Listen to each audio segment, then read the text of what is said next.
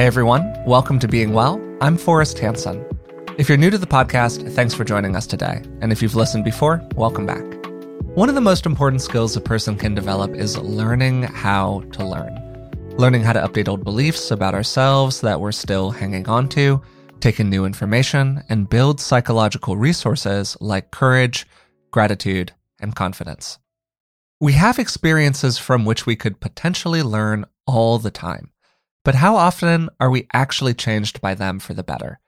Rather than having our positive experiences pass through us like water through a sieve, we can learn how to make them stick. I'm joined today, as usual, by Dr. Rick Hansen. Rick is a clinical psychologist, a best-selling author, and my dad. And I'm very happy to let you know that he's also the first author of a recent study which was published in the Journal of Positive Psychology, titled Learning to Learn from Positive Experiences. And what they learned from that study is going to be the basis of our conversation today. So, Dad, how are you doing? I'm really good. And frankly, I'm thrilled that we are going to talk about this little baby. Yeah, for sure. It was a real process. You're my baby, and your sister. But I got to tell you, this one is sort of like your third child. Baby. Yeah, it's like it's my stepchild. Yeah, totally. So before we get into it, I want to give people a couple of quick reminders. First, please remember to subscribe on your podcast platform of choice. It really helps us out. And then second, you can find us on Patreon. It's patreon.com/beingwellpodcast. And for the cost of a few dollars a month, you can support the show and you'll receive bonuses like deep dives into the research behind each episode, transcripts, and ad-free versions of everything that we create. So I'd love to start with just a bit of background on what the heck everybody did here. What were you focusing on in the study? Well, we focused on something that seems really obvious, actually, and yet, like many things that seem initially obvious, had no research to speak of on it. And so, for example, people like Bob Evans that we've had on the podcast, Professor Robert Emmons, was the first who did major work on gratitude. Kristin Neff doing the early research on self-compassion. These are really important things that no one had ever studied before. So what interested me is to work backwards from the challenges that we all face in life. The best way to cope with and succeed in dealing with challenges is to draw on various inner strengths, like some that you've named already: courage, self-confidence, compassion, emotional know-how, knowing how to get stuff done, knowing how to manage your own thoughts and feelings, and so forth. All right, sounds good. Thank you, Captain Obvious. But here's the not-so-obvious question. How can we deliberately grow the key inner strengths that will make an important difference to us in our families, in our works, in healing our past pain, and working with other people in making a better world? How can we grow the strengths inside? There's been very, very little research on that. The research that has existed has tended to focus on external factors like the settings, the environments, what people do, or very global attitudes or points of view, like having a growth mindset or being open to your own experience. All that's really good. And yet, actually, what makes the most difference is where, in effect, the neurological rubber meets the road in how we directly engage our experiences of whatever we're trying to grow. If you're trying to grow happiness or patience or self-worth, that starts by experiencing it. But then, as you have that particular experience, it can either just wash through your mind like water through your sieve, or you can use the methods that we studied in the study to deliberately and directly increase positive neuroplasticity while you're having that experience, so it lodges inside you, and then you are growing that inner strength every day, and you can take the results with you wherever you go. Something that's implicit in what you're saying here that's actually really essential is the idea that these resources can be acquired at all. That you can become more fill-in-the-blank, courageous, confident, calm, mindful, skillful over time. And for a long time in the psychological literature, it was actually thought that people's character was pretty set, certainly by the time that they were 18, 20 years old. And it turns out that the more research that has been done on this, the more conclusively it's been found that no, people change over time and they can absolutely develop these different psychological resources or internal strengths, call them what you will. And some of them are absolutely probably innate, or at least influenced by nature-based factors. But most of them are actually acquired over time. And so, to my understanding, what you were really focusing on here is how we can supercharge the acquisition of those various psychological resources by what we're actually actively doing inside of the brain. Is that more or less accurate? Oh, it's a fantastic summary, Forrest. Great. And as you probably know, because we've had people on the podcast talking about this, on average, that's a key disclaimer. Sure. Yeah, roughly, I know where you're going here. Yeah, 2/3 of the variation in who people become over adulthood is not heritable. In other words, what's left, that 2/3 on average that's left, has to do with the influence of all kinds of other things, such as environmental factors and a lot what we do inside our own minds. So on the one hand, there are societal policy implications for this. If roughly 2/3 of who we're becoming is up for grabs, that's a strong argument that for supporting positive developments in society that are supportive of people and facilitate the most optimal forms of human growth and flourishing. Second, to really zero in on self-reliance, really.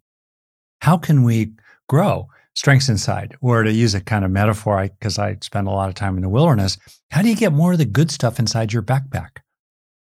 Right? The stuff we need in the long road of life.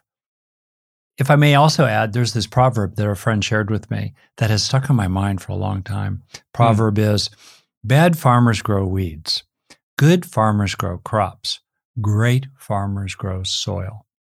And in effect, with this study focused on as the first and exploratory study of its kind was how can people be good farmers and even great farmers in terms of growing specific strengths inside and over time, in effect, probably changing their brain so that it becomes increasingly fertile ground for the good that we'd like to grow inside ourselves.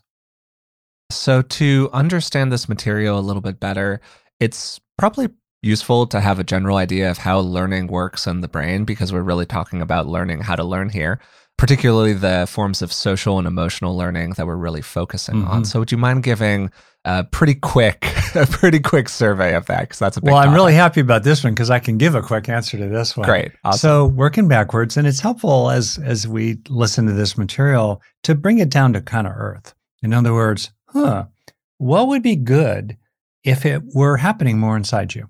If it were more of a trait, let's say. And one of the traits that I'm working on is to just become less bothered by stuff. I still see it, I still deal with it, but to be just at peace about it or equanimous about it, to have some sense of emotional balance about it. So I'm working on that, including a certain subtle impatience, because I can be kind of quick and I want to get stuff done and I can get a little intense about it maybe. You might have noticed that growing up, even though I've gotten, I think, better as an old guy. Yeah, I mean, I've always, to use the language of the Enneagram, Dad, I've always thought you had a little wing and 8. We've gone back and forth about that over time, but that's been my thought. And so you've got a little bit of that instinct in you. Yeah, a little. So okay, so I want to grow. So I want to grow more, like say, patience, or spaciousness, or a more, I don't know, lighthearted, carefree, if you will, about certain goals, or the train's running on time, or the dishes being put away in the right place. Okay, so I'm working on that. Other people might be working on other things, including healing old past wounds that made you feel inadequate, or that have made you doubt yourself so that you end up playing small. Okay, so we start with whatever we want to grow. Yeah, now the simple part. How do you grow it? How do you grow that good crop inside your brain? 2 steps. Number 1, almost always, you must have an experience of it.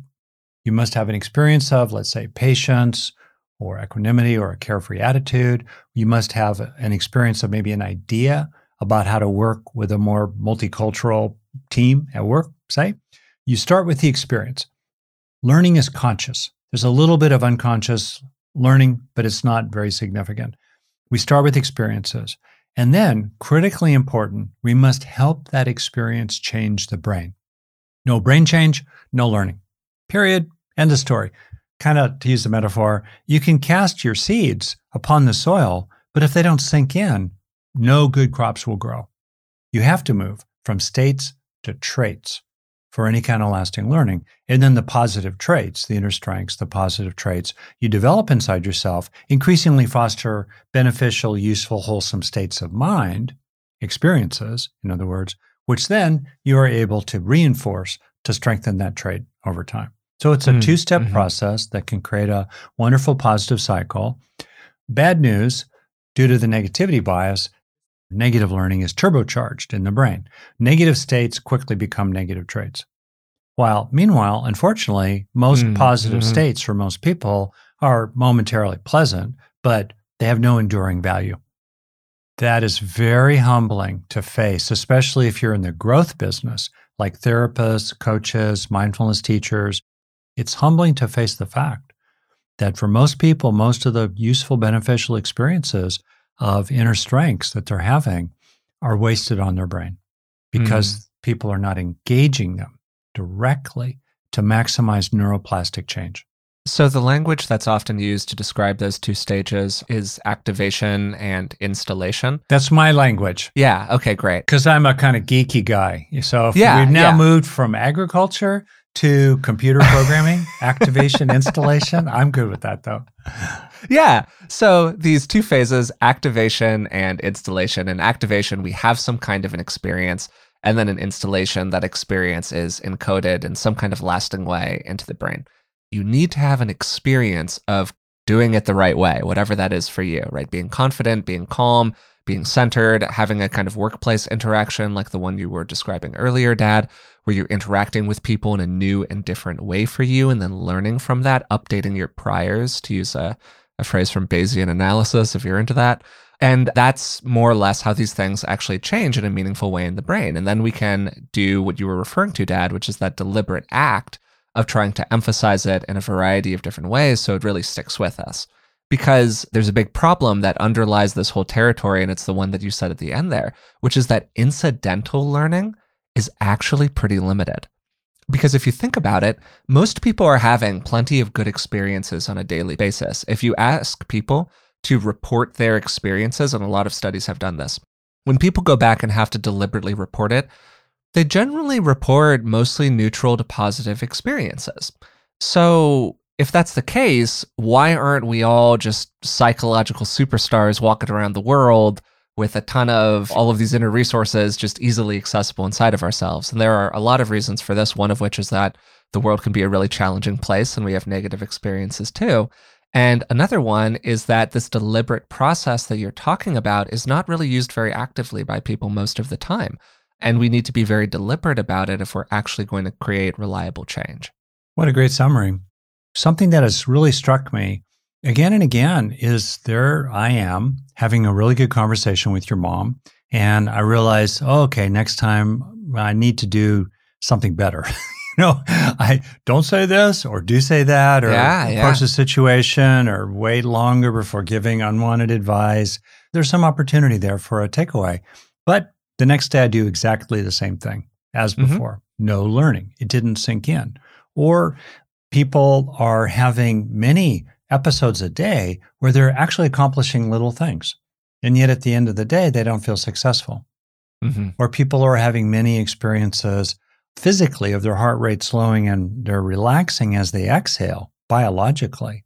You can't help it. It's natural that it happens. And yet there's no development of trait relaxation over time. Those moments of relaxation, those states did not sink in. Or people are having many episodes in which others are friendly, inclusive, supportive, appreciative, warm, and still deep down inside, they feel lonely and uncared for. So right there, it did not sink in. It's really quite poignant. Another thing, as a detail in research, let's say you do a well-controlled study on psychotherapy outcomes or outcomes of mindfulness training, and you get statistically significant results. That's great. Basically, you compare the treatment group to a control group, you get statistically significant results. But if you look closely and you burrow into the details of the study, which researchers often don't really like to reveal, you routinely will find that a third to half or more of the intervention group got little to nothing out of it. And then if you come back to them in general, a month later or a year later, there's no evidence of any kind of lasting gain. So even if there are some people, let's say the third or so, maybe even sometimes half or perhaps 2/3, who have a lot of incidental learning, and maybe internally on their own, intuitively, they're using some of the methods that we explored in the study. They're the ones who are actually getting the most out of it. But what about everybody else? What about the third to half or more of the population who doesn't seem to get much out of all these things that we invest a lot in, including in the whole self-help industry, right? Yeah. Whether it's listening to a podcast or reading a book. So anyway, that's what we zeroed in on and investigated in this study. I just want to take a moment here to acknowledge that if this were easy, everyone would just be doing it already. Yeah. And so there are a lot of factors that go into changing an ingrained pattern. We've spent over 200 episodes on the podcast essentially talking about how to change various psychological characteristics that a person might have. And I can say from my own experience, being somebody who's been steeped in your material, of course, essentially since I was born, really since I started interacting with it more actively after you wrote Buddha's Brain, this stuff it's a guidebook. It doesn't get you up the mountain. And the guidebook is really useful, though. So part of what you did here is you wrote people a really, really good guidebook. And then the work of getting up the mountain can still be very hard work. So, okay, with that as context for what we're now going to talk about for the rest of the conversation, let's talk about this actual study. So to study something, you need to have a procedure, right? It's great to tell people, okay, really like focus on internalizing these positive experiences and do your best to really, I don't know, encode them in your brain, whatever that feels like to you. How did you actually have people do this? So to be really clear, there's a world of difference between having a beneficial experience, we'll call it a positive experience, and learning from it. So I developed, as you know, and people can read about it in the book, Hardwiring Happiness, the HEAL framework, HEAL, as a framework for evidence-based learning factors. Think of these as learning factors, and especially think of them as mental learning factors that have to do with how we engage our experiences rather than more global, slower to change, harder to develop learning factors such as openness to experience, motivation, and a growth mindset. All right. So that framework, HEAL, very briefly, stands for first stage of positive change, which is the activation phase, have a beneficial experience. Either because you're already having it, just notice it, it's under your nose, there it is, why not make use of it, or deliberately create it, like calling up a feeling of gratitude or compassion, or determination, let's say, or commitment to your sobriety. Then the rest of the HEAL framework is about that second phase, which is installation, or beginning the process plausibly of lasting change of neural structure or function that must underpin any lasting change for the better. So the E stands for enrich, and there are 5 ways to enrich our experiences, all of which have evidence for them that I cited in the study. We can extend the duration of the experience to a breath or longer. We can increase its intensity, kind of turn up the volume in our mind. We can bring all of our senses to bear, particularly sensations, like really feeling it in the body. We can focus on what is novel or fresh about it, which stimulates change in the brain. And we can recognize its personal relevance. Why would it matter to me, let's say, given my childhood, to take in experiences today of feeling included and cared about, which, as you know, has been very important to me in my own long-term process of healing. A stands for absorb, in which we plausibly sensitize the brain. In effect, we are fertilizing the soil to be receptive to now the big enriched seeds that are landing upon it. And we can do that by deliberately intending to internalize the experience. We can imagine or sense we are receiving it into ourselves. We are making room for it. We are giving over to it. And third, very importantly, we can focus on what is rewarding about it, or meaningful, what is enjoyable or meaningful about it, which increases activity of dopamine and norepinephrine in your brain, which then promotes lasting neuroplastic change. So we have 5 factors there, in effect, none of which I invented, all of which have some evidence for them, but which nobody had put together in any kind of comprehensive, systematic way, and then trained people in using them. The last letter of the HEAL framework is L. It's the optional link step in which, as a kind of common practice in psychotherapy and everyday life even, we're aware of both positive and negative at the same time while making the positive bigger so that it can gradually soothe, ease, and even eventually replace the negative material, like using flowers to crowd out and then eventually even uproot the weeds. So that's the basic framework. And in the study, we taught that framework to people in the first of 3 3-hour classes, and then in the second 3 3-hour classes for a total of 18 hours as an intervention. We applied those general methods to developing key inner strengths related to our 3 major needs, notably for safety, satisfaction, and connection. Awesome. So it was an 18-hour course. It was, I think, titled the Taking in the Good course. Yep. And I want to give some acknowledgement here to the Greater Good Science Center at UC Berkeley, who, as far as I'm aware, Dad, were pretty strong collaborators with you on the study. Is that right? That's exactly right. And we ran the what's called Institutional Review Board process, the IRB process, through the University of California. It was highly legitimate and careful and meticulous. We had ethics review of our subjects and the things that we had them do, which was essentially just take the program. And maybe we'll get into the weeds of the statistical analyses we did that were also very high level. And we'll get into that too. But yeah, it was a real study. It had been a long time since I'd done one. The last time I did a study like this was my dissertation. But it had been, 15 or 20 years. So I had to learn some things along the way, and I had very good research assistants, and I had wonderful now co-authors that I definitely want to give a shout out to here. So in order to study something, you've got to figure out how to measure it. Yeah. It's great to just have a theory, but you needed to find a way to go into this group of people. I believe it was 46 people who were recruited in the greater San Francisco Bay Area, and they were randomly assigned to one of 2 groups. Then you needed to figure out what their baseline happiness was, or their baseline measurements of these various things, how they changed after the study. How did all of that work? I don't want to get too into the methodological weeds here, but I think it's kind of interesting. That's great. Okay, so this is a so-called randomized waitlist controlled trial. So we take 46 people. This is not a representative sample of humanity as a whole. These are mainly adults, mainly middle class, mainly white, strong majority women, interested in this kind of personal growth stuff. That's who we got. So you start with what you have, and you try to remember that any information is infinitely more informative than 0 information, because 1 is infinitely more than 0, categorically. Mathematically, do the math. Divide by 0 equals infinity. See, I like that. So, this is peak Rick right now. I just want to say 1 is infinitely more than 0 is way up there with does corn suffer and some of my favorite Rickisms from the podcast. I'm like, all right, anyways, go ahead, Dad. I didn't mean to interrupt.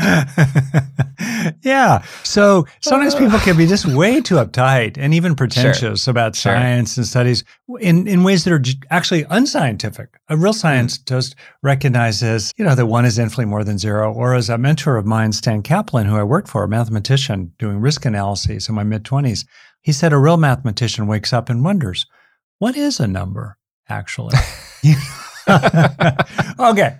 So I actually want to take 1 second to speak to what you're speaking to here. We talk about research all the time on the podcast, and I often say things when I'm reviewing research like, this is good research, or I say, this is kind of sketchy research, whatever it might be. We want to be fair about this. This is a preliminary study. It's a small sample size. That's right. It had a relatively homogeneous population. These are all things that I would say to the listeners if we were reviewing somebody else's research. So of course I want to say it if it's your research. Right. But at the same time, to your point, what you take from these preliminary works is an opportunity. It's the opportunity to take a look at 46 people, which, as you said, is infinitely more than 0 people, and go, all right, in practice, did this help people? Did this do anything? Because if it turns out that it did nothing for those 46 people, that doesn't mean 100% that this intervention doesn't work. There can be a lot of stuff in studies about study design and all of that good stuff. But hey, it's a pretty strong indicator that maybe you're going in the wrong direction, right? Yeah. And in much the same way, if you get great results back, okay, that's a strong indicator that somebody should come along and do a 1,000 person study or a 400 person study with a much more mixed population. So anyways, go ahead, Todd. Wonderful clarity. Yeah. So what you're doing basically is you're setting up a situation and investigating it. And then the question is, what can you infer or generalize from that particular investigation to the population as a whole? And that's the whole question.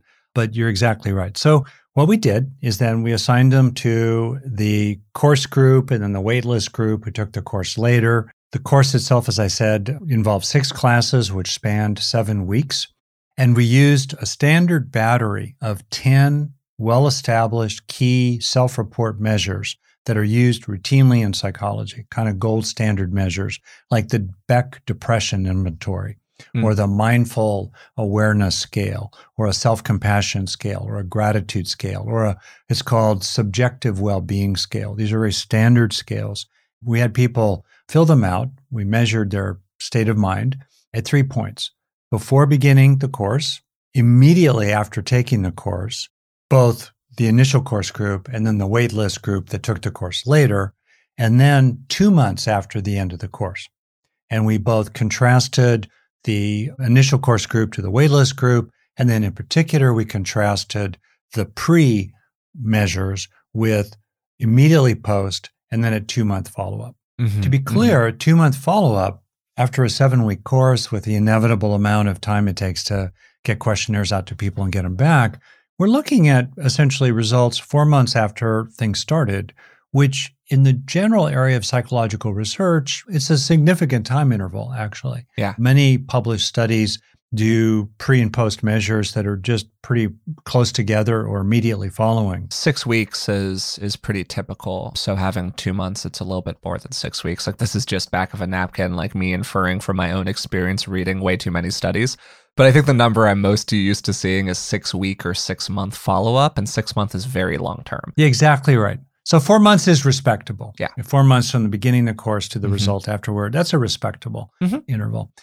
So that's how we did it. And maybe I could say what we found, or? Yeah, I would love that. So to give one more piece of information, I think that in particular, you had batteries of tests, if I'm remembering correctly, that could be grouped into 4 categories, 4 different variables, essentially, that you were tracking.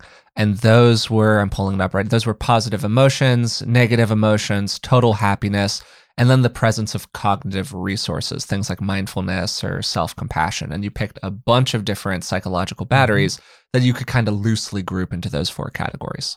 Yeah, exactly right. Great. So we teach the course and then we see, whoa, did it make any difference? What happened? Yeah. Yeah. And I'm telling you, it's kind of nerve-wracking when you plug the numbers. I was going to say, were you stressed out for this? Yeah, actually. I mean, it's a lot of work. Janelle Caponegro was a graduate student, a PhD student in the psychology department at Berkeley. And arguably the psychology department at Berkeley is the best in the country. So definitely. I was going to say, I mean, Berkeley is my alma mater, so I'm a little biased, but arguably best psych program in the country. Yeah. Yeah. Or at least tied for first place. Really top people there. So Janelle, top person. By the way, she got married. Now her last name is Painter, but I definitely want to give a full shout out to her. She was wonderful. Yeah. Organizing the subjects, marshaling the cats, answering questions, doing questionnaires. She came to all the class meetings. Oh, cool. It was a major undertaking. Yeah. And then we had initial statistical analysis from Alexandra Springer, who was wonderfully helpful. And so when these analyses start coming out, your heart's beating, are the numbers going to be any good? And then when we pulled together everything for the paper, we had a wonderful statistician. He's actually the head of this Biostatistics Resource Center, I believe at Cornell University. That's Kevin Sullivan. So we did this in a really top way. My co-authors included Professor Shauna Shapiro Emma Hutton Tham, who was a grad student at the time, actually, at the University of Queensland, and a wonderful, dynamic, brilliant young scholar, and my friend and colleague, Michael Haggerty, who's an emeritus professor from UC Davis. So we had some really, really high-quality people helping us do this. Yeah, it was definitely legitimate. So we did it. And should I tell you what we found? Yeah, I would love that. Well, the really short version, I got to indulge myself. This stuff works. That's the takeaway. Top line takeaway. Not bad. Yeah, this stuff works. For a small sample, you need big effects, essentially, to get statistical significance. And we had statistical significance for just about every measure, especially when we would cluster them together in the form of, for example, cognitive resources or positive or negative emotions.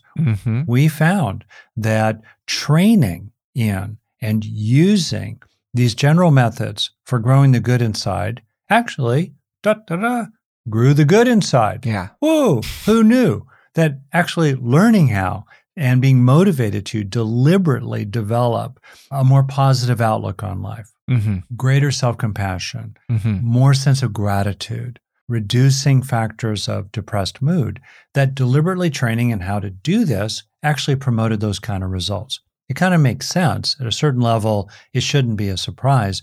What's really surprising is that in the broad field of mental health, we have not systematically trained people in how they can deliberately increase the impact of the experiences they're having in both formal interventions and informal efforts at healing and self-help. Yeah, so to kind of just read out the results a little bit more specifically, in the post-course measurement of it, there were statistically significant improvements in all 4 of the big categories that I named earlier, with all of those batteries of tests associated with them. And then at 2-month follow-up, there was statistical significance in 3 of the 4 of them. Positive emotions also changed positively, but it didn't quite crack that threshold that you were talking about, Dad, for statistical significance, which again, in a relatively small sample size, needs to be a pretty big change. And something that was pretty important was that there wasn't a big difference in the numbers post-course and at follow-up. That's right. And that's actually really essential here because there are a lot of things that make us feel better or make us a little bit more active in our own lives for a little while, but they decay pretty quickly, pretty often, right? That's right. So the fact that we weren't seeing, or that you weren't seeing some kind of a big decline between post-course and 2-month was really encouraging. Yeah, exactly. What's the good that lasts? And I think there's a longing in many, many people for the good that endures rather than what feels like psychological cotton candy.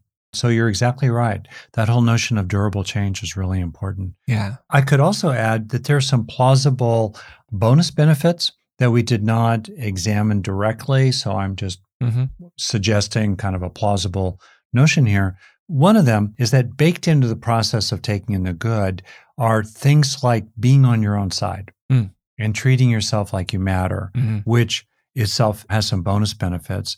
The other is that maybe, just maybe, this process of deliberately internalizing the good to grow more of the good inside yourself might actually sensitize your brain to beneficial experiences. So you start learning faster from them as the analog to, the inverse to, the well-known process in the brain whereby negative, stressful, painful experiences gradually sensitize us to more negative experiences. Yeah. So we become even more negative as a result of them. Anticipatory pain and also things like that are a part of this. You start anticipating the shock before you receive it. Yeah. Yeah. And so in effect, my saying the brain is like Velcro for bad experiences, but Teflon for positive ones, the hopeful possibility, which warrants further investigation, is that we might actually be able to develop a brain that's more like Velcro for good experiences and Teflon for bad ones.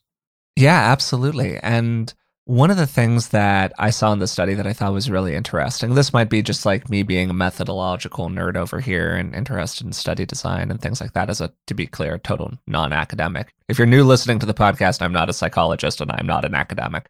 I'm just somebody who reads too many studies.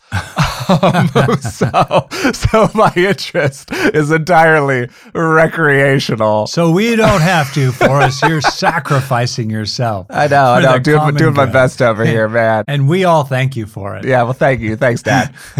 One of the things I thought was really interesting is that your first hypothesis for this study was basically, does this stuff work? Yeah. Does this work? We think it will work. Let's figure it out. The second hypothesis was, in the process of doing this, we think that people's mindfulness will also increase as a metric. We'll be able to see a demonstrably significant increase in the amount of trait mindfulness that people have before and after doing this study. And in the study, you saw a little bit of change there, but you didn't actually see very much change in trait mindfulness. Mm-hmm. So an interesting theory that y'all put together is that, well, this population of people was actually pretty high in trait mindfulness already. They were also pretty high in all of the other metrics, positive emotions, psychological resources, all of this kind of stuff, because of the nature of the population that you were selecting from. Small sample, San Francisco Bay Area, people kind of into mindfulness-y, meditation-y, Rick Hansen-y kind of stuff. Okay, that's a pretty specific population. So because these people already started kind of high in these metrics, hey, maybe that put a ceiling basically on how much better they could get. And that might have been capping how much improvement they saw in mindfulness. But in the same way, it might also have been capping how much improvement they saw in everything else. And you got really, really good results in everything else, which is actually really cool if you think about it. Kind of impressive, actually. Yeah, it's pretty impressive, right, Dad? And so it suggests that there might actually be more opportunity here for people who don't start as high in these different numbers. Yeah, great summary. In effect, we're measuring change. Yeah. From beginning to, immediately after, and then 2 months after the end, which is to say roughly 4 months after they started. Mm-hmm. And you're exactly right. If we began with a more general population group, maybe less caught up already in the self-help, personal growth, Rick Van world, frankly, there would have been more possible room for improvement. Yeah. A greater range of change with a more general population, which is incredibly hopeful. Yeah. If we look to the future, you can see immediately what could be done. First, taking in the good course, or as we've renamed it, the positive neuroplasticity training, which is a standard 18-hour program that now dozens and dozens of people are teaching really around the world, and we're growing that teacher group along the way, to take that basic training and offer it to a much more diverse general population sample of people and see what the results might be. First. Second, as best we can, get neuroimaging, which is very expensive. So you're going to need some money for that and some official involvement there. But basically, if you could do pre and post measures of the brain, that would be really interesting in terms of key areas of the brain, key activity in the brain. That would be a second line of investigation.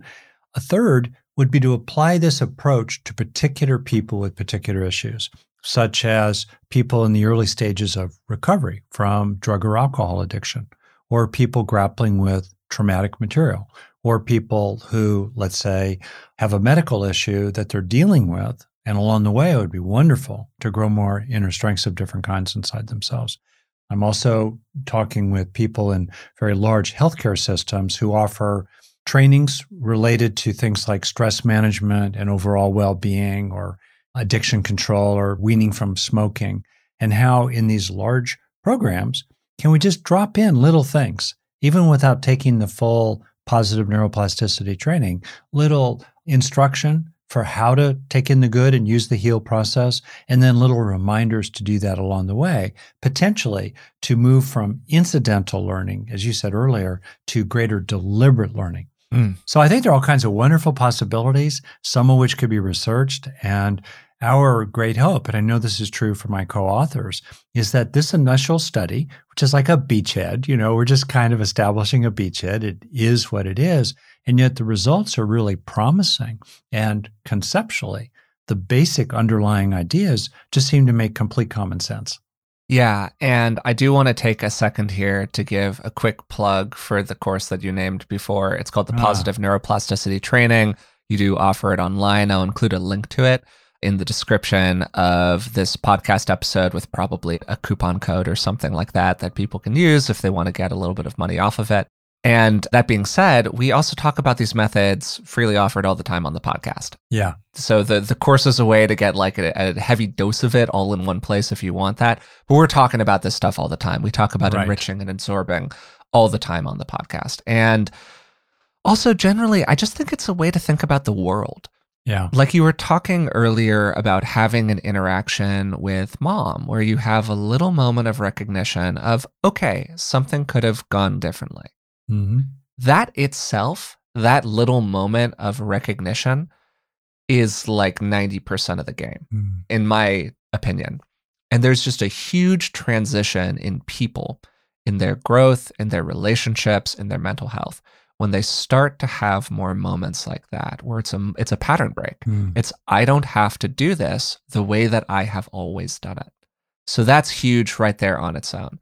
And then after that moment of recognition happens, because I'm a big self-awareness guy, as we know, you go into, okay, what do you do about it? And that's when you can apply those enrich and absorb steps, potentially. You could go, oh, we had this kind of interaction. Here's how it went. This is what I'm going to try on differently. I'm going to really feel what that feels like in the body. I'm going to have that moment of sticking with it and go like, oh yeah, that was what happened, and here's the way I want it to be different in the future. That's kind of an abstract version of one of these things. It's not a granular experience of something like courage or calm or mindfulness, but it's a way in which you can apply the general idea of having an experience, focusing on it for a second, offering some kind of a course correction, and then going on from there. And so I think that it's just a generally good framework to think about interacting with the world and interacting with our experiences broadly. Simple takeaway for me is summarized as deal with the bad, for sure, and turn to the good, and then take in the good. Yeah. Those three, really, really, really important. And if you were to ask me, as actually, truly, weird to say it, the world's leading expert in the deliberate internalization of beneficial experiences to grow inner strengths. I mean, weird that it is, but it's true. And I wish there were more experts about this really, really, really, really, really important thing. Anyway, my three takeaways from knowing everything that I know, and it's what I personally do myself, are when you're understanding something, when you're intending something, when you're sensing or feeling something that is valuable to you, slow down for a breath or longer and stay with that experience first. Second, feel it in your body. What's the sense of it in your body, including maybe there's a new idea, but it probably has some kind of somatic register for you. Like there's a feeling of it in your body. That's a second thing you can do that will promote neuroplastic change in your brain. And third, focus on what's rewarding about it. What is enjoyable or meaningful or both about the particular experience, which will also turbocharge the internalization process. While you're doing this, it just takes a handful of seconds. Nobody needs to know that you're doing it. So you could kind of do this in a meeting or while the in-laws are over for dinner, as I've done both of those kinds of things. Definitely. Sometimes when you were present for us a long time ago. Anyway, no one can stop you from learning in the broadest sense, right? But no one can do it for you. So anyway, I love these approaches and I find it so helpful. As you've heard me say, when we're being pushed around by so many big forces in life, it's just fantastic to know that inside the sanctuary of your own innermost being, you can continually help yourself heal and grow and develop and change for the better every day. Yeah. You can influence who you are becoming. Yeah. Lots of forces around us are shaping who we are becoming. You can be the driver of that process, actually, just by using these very simple evidence-based methods a handful of times every day. Yeah. So as we come to the very end here, Dad, I know that this process was a grind for you in a lot of different ways. It was a real process. Are there any other aspects of the experience or any things that happened along the way or things that came up, whatever, that you just think would be interesting to share with people so that they can kind of understand how this shadowy world of academic research actually works practically? There are two things I'd like to share that are going to sound a little geeky maybe. So the first of them, you alluded to earlier, this whole notion of statistical significance. Yeah. It's this idea that there's a finding that has less than a 5% chance of being due to random forces alone. Sure. Now, what that standard threshold means is that 1 in 20 studies that find a statistically significant result actually were are wrong due to random effects on the one hand. So considering the vast number of studies that are being printed, 5% of them, that's a lot. Statistically, are not significant. So that's an interesting thing to think about. But related to that, as mathematically inclined people who really understand probabilistic inference, people like Kevin Sullivan, who is one of our authors, as deeply understand, it's this 5% threshold is just made up. It's just an arbitrary threshold. It could have been set at 1%. It could have been set at 70%. For example, Forrest, if you had a serious illness and your doctor told you, well, there's this treatment and there are 2 chances in 3 it could help you, and there's 1 chance in 3 it won't help you at all. What are you going to do? You would take the treatment. Yeah, absolutely. 2 out of 3 is pretty good, Yeah, not so bad. But it would not be, but on the other hand, it would be unpublishable. You could not publish it because it doesn't hit that 95% threshold. In other words, a p-value of less than 5%. Probability of a false positive is less than 5%. So this whole notion of statistical significance needs to be taken with a big grain of salt. And even in situations in which you get a statistically non-significant difference, say between a treatment group and a control group, there may well still be subgroups within the treatment group who had certain factors present that enabled the treatment, the intervention, whatever it might be, to be significant for them. Very important to think about individual differences and subgroups. Okay? Yeah, no, and to just take a second to speak to that, and again, I want to be careful about this as a non-professional, non-academic, non-clinician, non-all of that stuff, so I offer all of this diffidently. But there's a bit of a tendency in research to treat people as just essentially replaceable fill-in-the-blank voids inside of the study where you're just trying to hit a given number. And of course, studies that are well-composed are thinking about things like the gender distribution or the ethnic or racial identity distribution of the people that they're taking a look at, the socioeconomic distribution, all of that stuff. But by and large, they're just people, they're units, essentially. Well, we know that people are not the same. We know that there are massive differences in terms of somebody's internal constellation, their life experience, all of this stuff. And then so in statistics, you take that into account by getting to really big samples. But we can't do that a lot of the time practically in research. And so what you're really asking is a very important question, Dad, which is, why did the stuff work for the people it worked for? Exactly. Maybe it's just random variation. Maybe it's just random variation. But maybe it's not. And if it's not, that's really interesting. Oh, very. And it can be life and death too, because think about medical interventions in which, understandably, out of a duty of protection, and first of all, do no harm, medical establishment might look at a particular procedure or medication or even a more holistic kind of intervention that does not get statistical significance. And yet, when you burrow into the details, for individuals who have certain factors, like they also have a genetic predisposition for X, and they're highly, highly motivated, they are going to implement the treatment protocol better than 90% of the other people in the study, let's say. And let's say also they've got a lot of social support. They've got people cheering them on in their family that brings in that whole X factor of positive mood and social support. Those people with those characteristics ought to do the treatment because it would be effective for them. If we could isolate that subgroup and just study that subgroup compared to a control group, we might get statistical significance. So I think it's really important to kind of be aware of this and to push past the scientistic, not scientific, the scientistic mumbo jumbo that people can sometimes pontificate about who are actually deeply unscientific. Second point, we discovered it in our study. The purported gold standard is a control group and random assignment. So we did random assignment. We did it properly. We used mathematical tables and so forth. So be it. But as it turned out, the control group, the waitlist group, was markedly higher in a whole bunch of these measures. So if we're trying to compare the results of the course group, the people who did the course first, with where the waitlist group started, that improvement was flattened by the fact that, in effect, just as a group, randomly, the waitlist group started the race further ahead. They actually had a head start. So where the course group ended up then didn't seem that far compared to the waitlist group. Well, that was because the waitlist group randomly just were farther along as a cluster.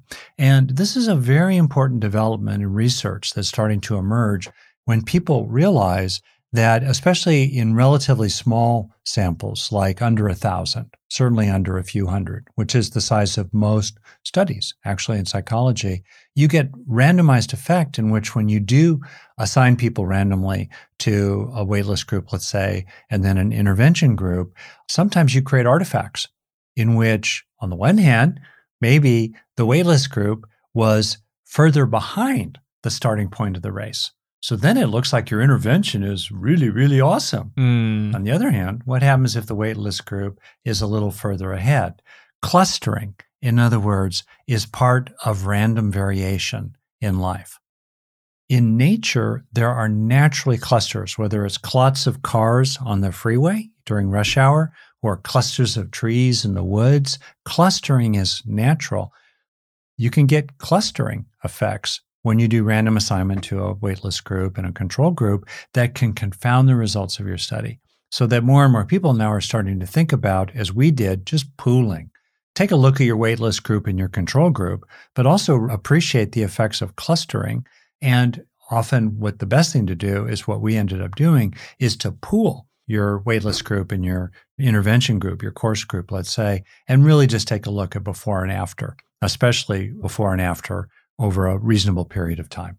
Yeah, I think that's actually really interesting. And it can also help you just see the world a little bit differently, where we have these artifacts inside of us where we assume that a normal distribution of something is perfectly regimented, when in reality, a normal distribution doesn't look normal to our eye. It looks like it has those clusters and these weird imperfections in it. And so it can just help you see the world a little bit differently. But is there anything else now that we're here at the end that you would like to leave people with? Oh, if you'll indulge me, I would just love to finish by reading the final 2 paragraphs of the paper. Awesome. And so you're going to get a kind of polished academic language here, but here we go, if that's okay. Overall, we have found relatively little research on the deliberate use of internal mental factors to heighten social and emotional learning in both structured interventions and everyday life. To take psychotherapy as an example, there has been extensive work on the effects of therapist and client characteristics and of methods and settings, but little focus on what clients are actually doing inside their minds to increase lasting healing and growth from the experiences they are having.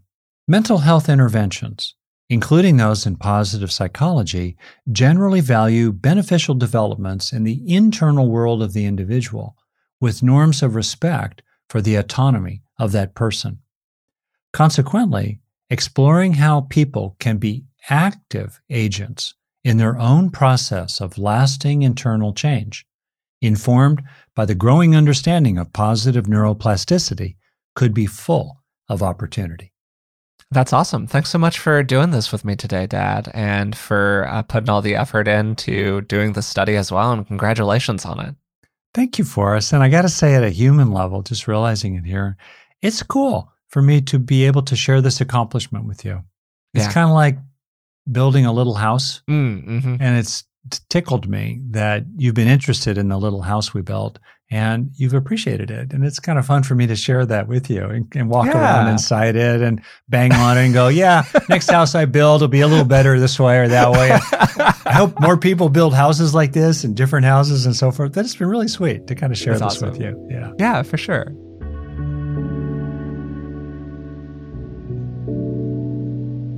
Today I talked with Rick about a study that was recently published that he was actually the first author on, titled Learning to Learn from Positive Experiences. And if you're interested in reading the study, I've included a link to it in the description of today's podcast. We started by giving some background on what he was studying, which was essentially how we can make learning stick. We know that people draw on a variety of inner strengths or psychological resources, both to face big challenges and also just as the wallpaper of their day-to-day experience that can make everyday interactions go just a little bit better. And while some of those psychological resources are probably innate, Rick mentioned during the episode that about a third of what makes up who we are is probably heritable or genetic on some level. Most of them are acquired in one way or the other. We learn them over the course of our lives, and we learn them based on our experiences. For example, it's a lot easier to be confident when we've had experiences of success at some point in our lives. And we know that there's a lot that influences learning. And we know that there's a lot that influences learning, how we learn from our experiences and integrate them as lasting change in some meaningful way. And everything from physiological factors, like how much sleep a person gets, can influence learning. And so, too, can things like the environment that somebody is learning in. And then there are mental factors, like whether or not somebody has a growth mindset or their unique temperament or personality. And these are all really important. But it's often hard for us to control those big picture things, right? To give an example, a kid sitting in a school classroom often doesn't have a lot of control over their environment, and we don't have a lot of in-the-moment control over our temperament or personality. Maybe we can impact these things over time, but they're pretty big picture. So Rick really wanted to focus on what he calls mental engagement factors. And this includes what a person does deliberately in the moment to support the internalization phase of learning. He talks about learning as having two phases. The first one is activation, which is when we have an experience of something that we can learn from. And the second is installation, which is when we go out of our way to learn from it. And there are two parts of internalization that Rick likes to emphasize. The first is what he calls enrich, where we can go through a variety of processes that he outlines in the paper to make the experience bigger in our minds. So we can stick with it for a longer period of time. We can think about why it's salient for us. We can really focus on the somatic aspects of the experience, in addition to a variety of other things that people can do. And then if enriching is like increasing the quantity and the concentration of liquid that's being poured on top of a sponge, absorbing is the receptivity of the sponge itself to that liquid. And mentally, this can involve intending and sensing that an experience is being taken into you, which can also include highlighting what's rewarding about the experience. I've heard Rick give a number of visualizations to people that can help them highlight that absorbing experience. Things like seeing a stone drop into a pond, or with kids, he'll give them the cue to take a positive experience and put it into a little treasure chest, and then to put the treasure chest inside of their heart, which is very sweet. We talked for a lot of the episode about the methodology of the study, what goes into making a study like this, and how it all actually worked. To very quickly summarize, participants were measured across a variety of psychological batteries before going through the intervention, immediately after the intervention, and then at 2-month follow-up. I believe that it was 46 people. They were taken from the San Francisco Bay Area. It was a pretty homogeneous population, which was one of the potential issues with the study that I'm sure Rick would like to change if he had another crack at this and they were able to do it with more funding and a larger population and all of that kind of stuff. But as he said during the conversation, some information is infinitely better than no information. The participants then took a course. It was a 18-hour course that was broken up into 6 3-hour chunks. At the time, it was titled the Taking in the Good course. It's since been renamed the Positive Neuroplasticity Training.